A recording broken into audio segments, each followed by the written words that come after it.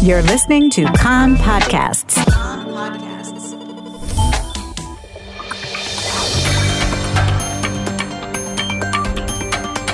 You are listening to the English language news of Kan, the Israeli Public Broadcasting Corporation. Good afternoon. It's 2 p.m. in Israel, Sunday, March the 20th, 2022. This is Nomi Segal with the top news at this hour. In Bnei Brak, hundreds of thousands of mourners are attending the funeral of Rabbi Chaim Kanievsky, the ultra-Orthodox Lithuanian leader who passed away on Friday at the age of 94. Police estimate the crowd at close to some 400,000.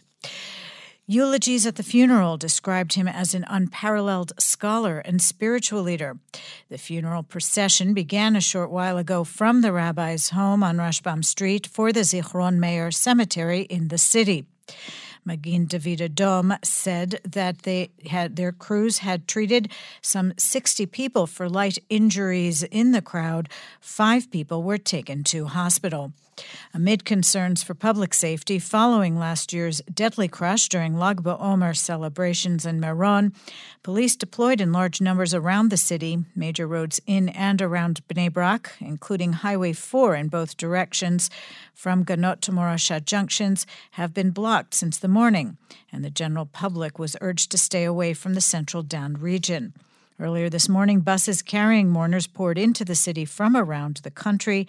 Kan reporter police have expressed concern of a rush to the buses after the funeral.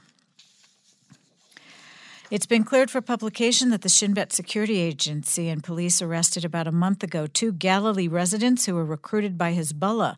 The two met in Turkey several times with Lebanese weapons and drug smugglers operating on behalf of Hezbollah and were asked to smuggle arms into Israel to be used for setting up a Hezbollah sleeper cell.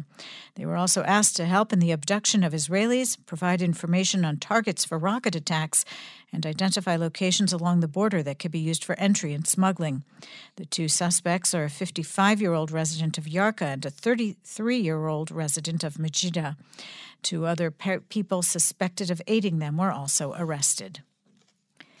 Prime Minister Naftali Bennett says Israel is very concerned about the United States' intention to give in to what he called Iran's outrageous demand to remove its Revolutionary Guard from the list of terrorist organizations.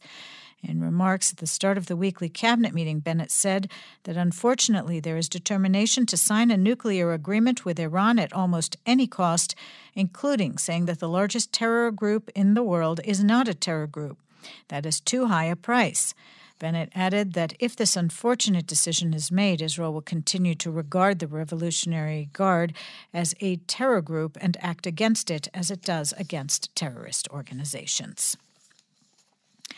The war in Ukraine. Russia again this morning attacked targets in Ukraine using hypersonic and cruise missiles. A Russian Defense Ministry statement said that missile strikes from the Caspian Sea and the Black Sea were directed against a Ukrainian military staging ground, a maintenance site for armored vehicles, and an army fuel depot.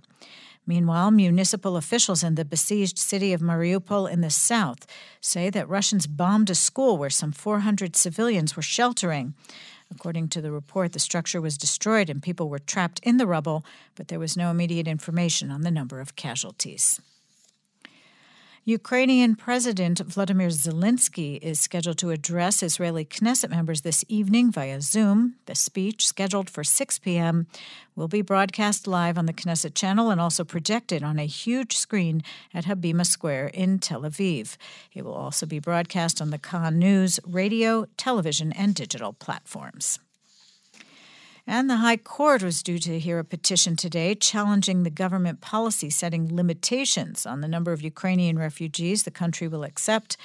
The state is expected to ask that the court refrain from intervening. In other news, coronavirus. The pandemic is again spreading. The R value has climbed to 1.02 after 2 months of being below 1. Another 7,700 new cases were diagnosed yesterday for a positive test result rate of 21%. There are currently 331 people hospitalized in serious condition, 143 of them on ventilators. Since the start of the outbreak in Israel 2 years ago, 10,419 people have died of COVID-19 related causes. The health ministry is again urging the public to get vaccinated for coronavirus. And finally, the level of the Sea of Galilee rose by another 4 centimeters over the weekend. The reservoir is currently 62 centimeters shy of maximum capacity. The weather outlook, a drop in temperatures becoming cold for the time of year. Tomorrow calls for local rain, mostly light. Chance of flooding in the Dead Sea and Jordan Valley regions. Warmer but still cold for the time of year. Tuesday calls for local rain in the north, mostly light. Chance of snow in the Hermon. Rains picking up overnight along the coast. The maximum temperatures in the main centers, Jerusalem 9, Tel Aviv 14, Haifa 10, Beersheba 16, and in Eilat going up to 20 degrees Celsius. That's the news from Khan Reka, the Israeli Public Broadcasting Corporation. Join us at 8 p.m. Israel time for our one-hour news program. You can tune in at 101.3 FM, the Khan website, Spotify, and the Khan English Facebook page.